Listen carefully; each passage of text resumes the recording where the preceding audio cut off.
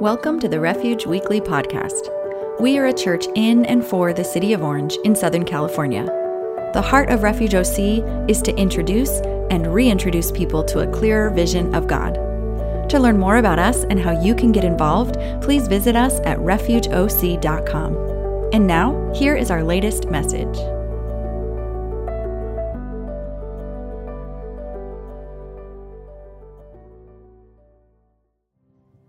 Amen. Hey, before you're seated, those of you who are here in the in-person experience, why don't you catch someone's eye, give them an elbow bump. If you're a kid in the house, there's a kids box in the back. If you're watching online, we are so glad that you're here to join us at Refuge. And we would love for you to drop in the comments of whatever medium you're watching, where you're watching from, and how it is that you found us, because we are so grateful for the ways that the doors of Refuge have flung wide open to include a whole bunch of people who watch online on a weekly basis, and we're super excited that you're with us. You probably received word from us. It's obviously a different kind of a day because we're inside, which seems weird in the world that we're in right now, but it's also a good thing because we have a place to meet. Outside, it literally is the 100-acre wood where Winnie the Pooh lives. It is blustery, it's windy. When we began to set up this morning, we knew that we couldn't have it because the tent was a shaken, and you know what happens when the tent is a shaken. You can't have church outside because that's when like speakers fall, TVs fall, people feel unsafe, they're watching the banner, they're not paying attention to anything, so we decided to move things inside. And so we're grateful that you're here with us, those of you here in person and those of you who are watching online. If you want information about Refuge, we say this each week, the easiest way to connect with us is to head to our weekly, which is refugeoc.com/weekly. There'll be some links dropped into the online feeds for those of you who are watching online. There's might even be a QR code behind me for those of you who are here. You can always find information about life at Refuge. It's also a way to connect with us through your giving. We are grateful for your trust in us as a local church as we extend God's blessing to our city, our county, and beyond.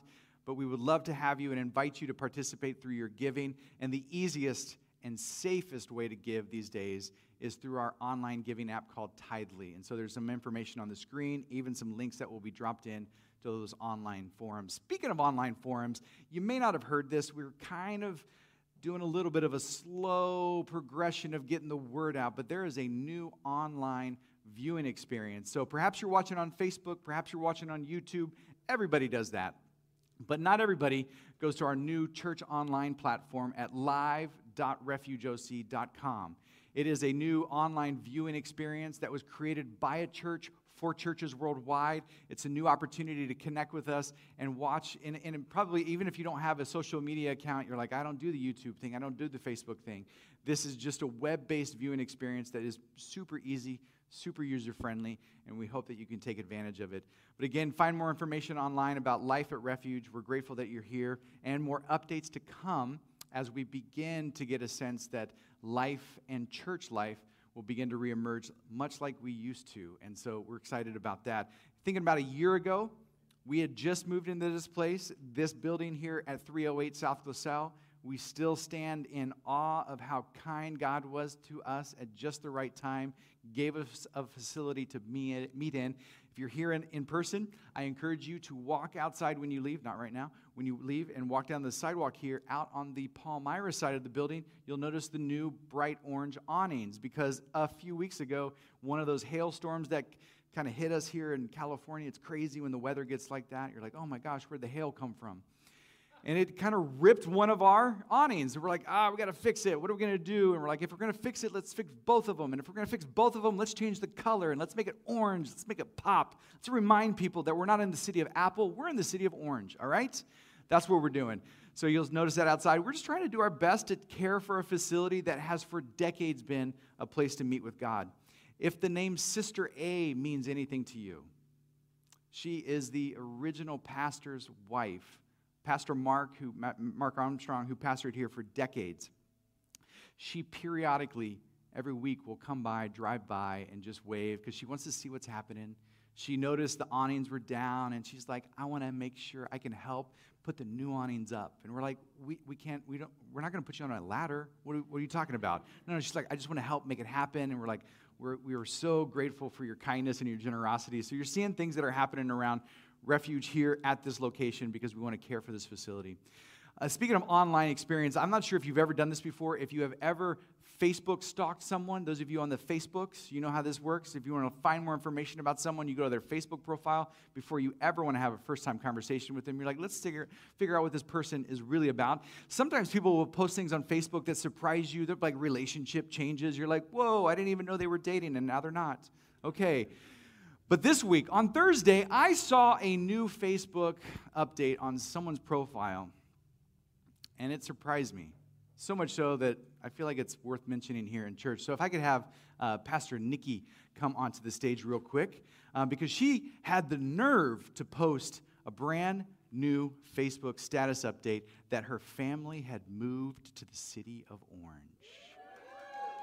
So, fist bumps go around. Nikki, we love the fact that your family has been so dedicated to Refuge for a long time, and now you are here. And on behalf of Refuge, we have some local orange things to have fun with inside that envelope. So just want to say welcome to the neighborhood, literally and figuratively. And now we have someone who can lock up if the building's open. So thanks a lot, Nikki. Thanks for moving your family here for the cause of Jesus Christ and Refuge. So it's good to have you. Hey, if you have a Bible, whether it's a virtual one on your phone, tablet, computer, or a real one, I want you to turn to the book of Genesis, which is the very first book in a Bible that you'll come across. Turn to chapter 9. We're not going to go there just yet, but chapter 9 is the place that you want to find yourself. We are in the season of Lent. I give you Lent greetings. It's awkward to say Happy Lent. I don't know if that's the right greeting that you should give to people, because sometimes in Lent, you're like, aren't we supposed to wear sackcloth and ashes, and we should be fasting? And so perhaps if you're fasting from something today, hopefully it's not coffee, because we brought coffee back today. That's a good thing. But perhaps you are fasting, you're giving things up. This season of Lent is these 40 days that precede Easter. It began on Wednesday, Ash Wednesday. And if you like to really figure things out, you're like, hold on a second. Let me count the days between Wednesday, Ash Wednesday, and Easter, and it doesn't add up to 40, Brenton. Why are you saying that? Well, because Sundays are off days. Sundays are celebration days, even in the season of Lent. But Lent is the lengthening of days in this preparation time period, getting ready for Easter. Because Easter deserves a season of its own. If we consider the death and resurrection of Jesus to be anything worthwhile telling people about, then we also want to make sure that we prepare our hearts for it. And so hopefully, my hope and my prayer is that for you, you are taking this season and intentionally having opportunities to commune with God differently than you do the rest of the year. Perhaps do something different. Make walks a little bit more part of your time, where you can walk and experience God in nature, outside. Perhaps you want to read a little bit more. Perhaps you want to even give yourself a few minutes each day where you talk with God in an attitude of prayer. And I would even suggest, don't talk. Listen. And just see what he might say. But this season of Lent gives us an opportunity to experience him differently. And I find it so interesting that in the lectionary, in this liturgical calendar that we follow here at Refuge, this week, the Old Testament reading of the day is in Genesis chapter 9. Most people don't go to Genesis 1 through 12. 1 through 11, I should say. Genesis 1 through 11, these are the stories that are bigger than life. These are the ones that start in the beginning in Genesis chapter 1 and 2, where we're in the garden and God's creating things. He's putting the fish in the sea and the birds in the air, and he's separating, and he's making creation. And he puts Adam and Eve into this Garden of Eden that we read about, that we know about, but we often don't go back and read those stories. Chapter 3, everything goes bad. If you remember how it all goes down, the serpent shows up, tempts them both. It's not just her fault, it's both of theirs fault, right? So let's not just blame her. It's both of them, because homeboy was behind the tree, probably listening. Is she going to die? I don't know. Maybe I'll taste the fruit now. They get kicked out of the garden. And eventually, as the story progresses, we get to a time where the people are just not making a good showing of this thing called life. Have you ever started painting something? It's such a foreign concept to me, because I don't paint. I try, watercolor. It's never been a good thing. Have you ever tried to draw something? Have you ever tried to write something? Have you ever tried to put something on a social media post and then you delete it? You're like, it's not good, right? You want to start over.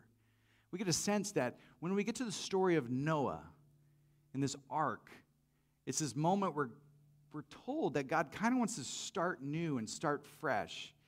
And we hear the story of Noah so often from the vantage point of children. If you've had children, my guess is there's even the possibility that you had some decor in your house that resembled the story of Noah and the ark and all the animals, because that's what we love to tell kids about is Noah and the ark and the animals. Let's not tell the kids about whatever else happens when all the people who aren't in the ark and things happen. You're like, I don't know if we can put that on the mural in the nursery.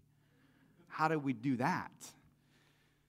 But we get to the story in Genesis chapter 9 after the floods have come. The destruction has come. And we get to this moment where God is making a commitment to Noah, his family, and to everybody who comes after. So let's jump in. Genesis chapter 9, all the way back at the beginning. Probably just in the first few pages of whatever Bible you have or whatever device you're reading from. And the storyline that we're reading today, that we're going to parachute in on, is verses 8 through 17. And this is how the story goes. Then God said to Noah and to his sons with him, I now establish my covenant with you and with your descendants after you, and with every living creature that was with you, the birds, the livestock, and all the wild animals, all those that came out of the ark with you, every living creature on earth. I establish my covenant with you. Never again will all life be destroyed by the waters of a flood. Never again will there be a flood to destroy the earth. And God said, this is the sign of the covenant I am making between me and you and every living creature with you, a covenant for all generations to come. I have set my rainbow in the clouds, and it will be the sign of the covenant between me and the earth. Whenever I bring clouds over the earth, and the rainbow appears in the clouds, I will remember my covenant between me and you and all living creatures of every kind. Never again will the waters become a flood to destroy all life. Whenever the rainbow appears in the clouds, I will see it and remember the everlasting covenant between God and all living creatures of every kind on the earth. So God said to Noah, this is the sign of the covenant I have established between me and all life on earth. And that's the story that we get today. It's at the end of the story. It's after the floods have come, after they finally get to that place where the waters have receded, and Noah has sent the bird out, and it has come back with the twig, and they figured out that it's safe to depart the ark. And they wondered, is it safe to get out there? I was away last weekend. I was so grateful to be able to watch online, like many of you who continue to do so, even from a distance. And I loved hearing what Joy Qualls gave to us in the form of the sermon last week. But I was away celebrating my sister-in-law's 40th birthday. There's a marquee year you don't want to let go, and she got a little getaway. We had this moment, and we were killing time. And my brother had the nerve to just say, hey, let's watch a movie. And we're like, yeah, we got some time to kill on this weekend. You know, we're old now, so movies, we shouldn't go out and like kill ourselves. Let's just go have a movie. And he's like, let's watch a movie. And he chose a movie that had like an end of earth life kind of moment. You're like, everyone's going to get destroyed because of this comet that's so quickly coming to earth.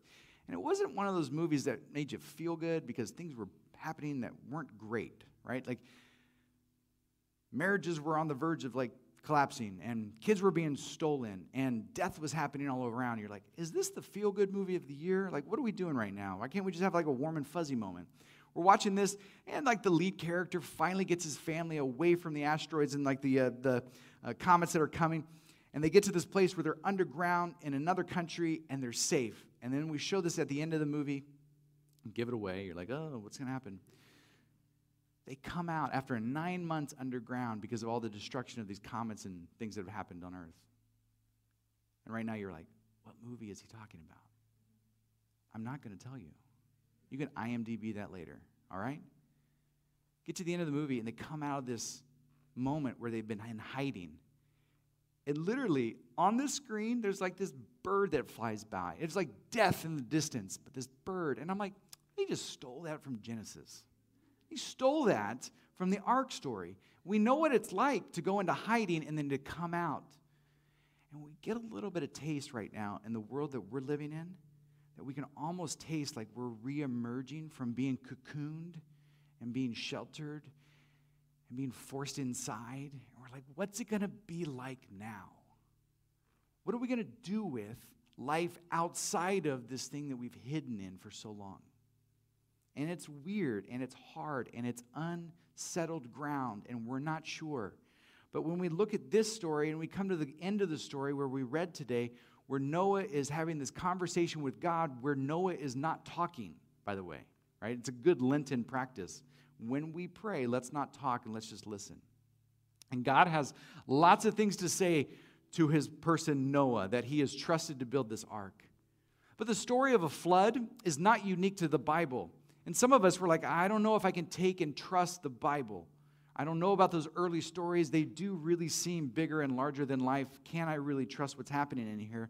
But the flood story is not unique to just the Bible. It's actually a very common ancient Near Eastern story that is told. If you were to Google, some of you might even do this right now, the epic story of Gilgamesh, that is also a story that tells about a flood that comes. And there is stark moments of similarity that we can't miss. You're like, was the Bible just stealing what's happening out there in culture?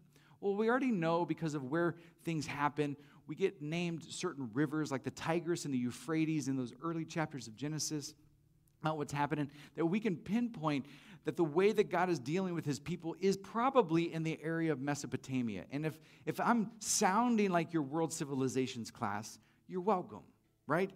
I love it. I love this kind of stuff. You peel back the layers of the onion of the Bible and you're like, what's going on? This is amazing. And we know for a fact that the storyline connects with other stories that get told about floods, because there apparently was a flood, and everybody and their mother, you can quote me on that, everybody and their mother is trying to figure out, well, what do we do with this flood story? How do we make sense of it? And so everybody else, all these other cultures are saying, well, the gods must be crazy, the gods must be angry, we got to pay God off, something's going on. There's even this word that gets used in the Mesopotamian culture about how the big boat got made, and they use this thing called like this almost like a sealant. When they use the wood, you can imagine what it would have been like to put an ark together, get all the wood, and you got to seal it because you don't want to have unsealed wood when you're out in water, right? Call your local Thompson guy and seal that wood, all right? The sealant that they used, it was actually a Mesopotamian word called kofer, K-O-F-E-R. And that's the exact word that gets used in the Bible in Genesis chapter 6 when Noah's building it and he's sealing it.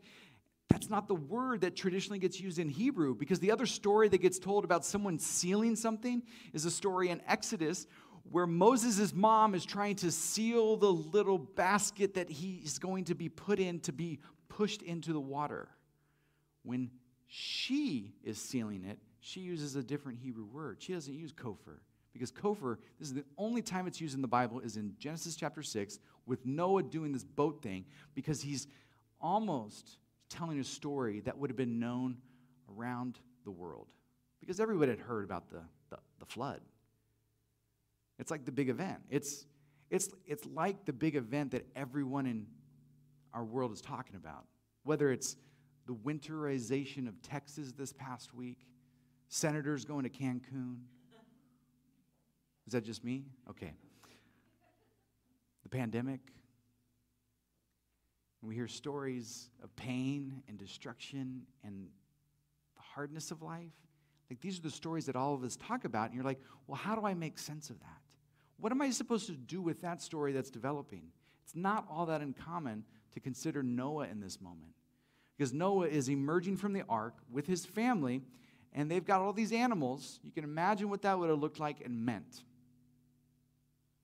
But what do you do with a story where God is ending the story and saying, here's the deal. I'm going to make a new promise. I'm going to promise something. We're going to go into a new covenant. And we hear covenant words these days. We hear contracts. We go into contracts, whether you're going to buy a building, you're going to lease a building, you're going to start a new job, you're going to go into some kind of a contract. Covenant seems a little bit more, there's a little bit more to it. The word that we use for covenant these days is this covenant called marriage, right? When people get married, they enter into a covenant. These mutual parties are going into something. What's different about the covenant that God just talked about in Genesis chapter 9 that we just read from is it's unilateral. It's one-sided. The only person on the hook in this covenant is God. Noah doesn't have to do a thing. And God's saying, here's what I'm going to do. I'm going to put my rainbow in the sky.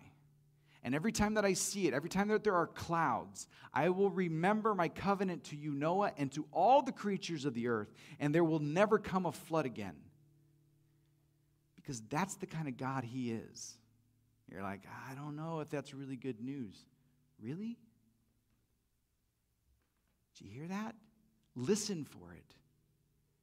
What kind of a God would promise, I'm never going to do that again? I'm never going to send a flood that will destroy and kill things.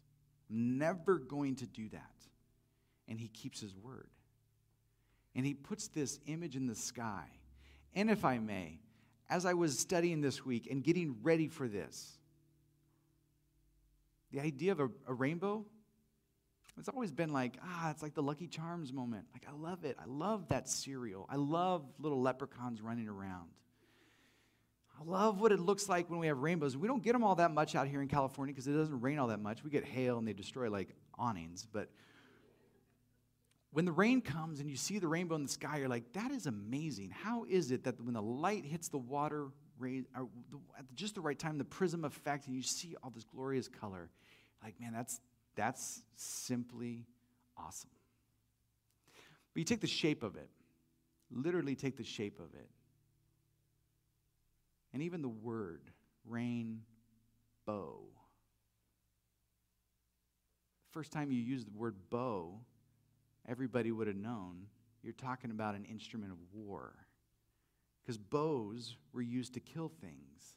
You add that arrow to it, you're going to kill something. And God takes an imagery of war and makes it gloriously beautiful and faces it away from earth. Just put that in your mind real quick. Because as you pull on a bow, it's the arced point that's what's facing towards the thing that you want to hit.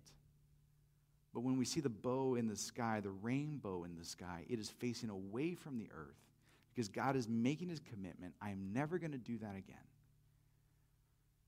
And you stand in awe of a God who says, my commitment to my people is they will flourish from this point on, and I will be committed to them. My commitment will never end. I will never break this contract. I will never break this covenant. I am staying with you. That's the kind of God that Noah had. And interestingly enough, that's the kind of God that we still get to interact with today. It's the kind of God that says, I'm going to be committed to you no matter what. I am never going to leave you nor forsake you. Do those words ring a bell? It would have been God's Son who says things like that to his people later on. And we understand the storyline as they get together. And we love the end of the story. We're like, when Jesus makes sense of it all. But you're like, oh, no. If we look all the way back to the beginning, God has been faithful to his people. And he promises it. And he does it over and over and over again. So every time you see the rainbow, think about the promise that God has been making to his people forever. Which is really an expression of the good news that you and I need to hear in a world that seems to always be falling apart. You're like, man, can 2021, we haven't even got going yet, and it seems to have shades of 2020. You're like, I don't know. What do I do? How do I act? How do I make sense of things around me? The only thing I get to make sense of is a faithful God who is good. And I want to tell that story because there are stories and there's moments and there's conversations that I'm in all the time with people who are trying to figure out God. And I'm like, let me tell you about the kind of God that I deal with. Not the kind of God that we've made images of or we've kind of pretended this is what he's like or he's always angry at us or we've got to pay him off or we've got to sacrifice things. No. The God that you and I have an opportunity to interact with and have a relationship with is a God who is faithful to his people and to his creation. That is Genesis 9. And I feel like that is a great way to start the season of Lent on Sundays. Is because as we walk through this season and we head towards Easter, where we will proclaim the death and resurrection of Jesus, but in this season of Lent, I want to see God differently. And I want my eyes to be open to a God who remains faithful to his people, that every time it rains, it's a sign of his faithfulness. Every time that there's a rainbow in the sky, I know he keeps his word because he has been doing it generation after generation after generation. And for you and for me, it means that we get to tell stories to the people outside. If they don't know about God yet, you get to say, let me tell you about the kind of God that I know. He's a God that keeps his promises. He's a God that always does what he says. He's the kind of God that is for me. He is not against me. That's really good news. So let's pray. Lord, I love these stories from the early parts of Scripture. You have set in place motion a storyline that just speaks of the evidence of who you are and how you are. And I pray, God, that for each of us, as we head into this Lenten season, as we lengthen our days and we see the creation and the glory around us as we head towards the springtime Easter moment that will happen weeks from now, that we don't miss who you are today and this week, that we see you for the God that you are as faithful and true and just, that there will be stories told about you outside of here and outside of our culture that proclaim you to be a certain way. But may we get a chance to set the record straight in the ways that we live for you. We live for you, a faithful and good God who does not leave your people hanging. May you continue to be faithful to each of us this week. May we see that faithfulness in action. For those who are hurting beyond desperation this week, may you meet them where they're at and remind them of who you are. For those who are carrying certain things into this coming week, I pray that they are reminded that you also have a desire to carry things for us and with us and alongside us. For those who are checking you out, may this be the kind of week that they are hit with a better image of who you are. And for each of us, as we take Genesis 9 with us, may it resound in our souls and our minds as a good reminder of your faithfulness to your people. It's in your name we pray. Amen. Thank you for joining us this week. We believe in community and would love to connect with you. If you have any questions or would like to speak to a pastor, feel free to reach out to us on Instagram at Refuge Church OC. We hope to see you again soon.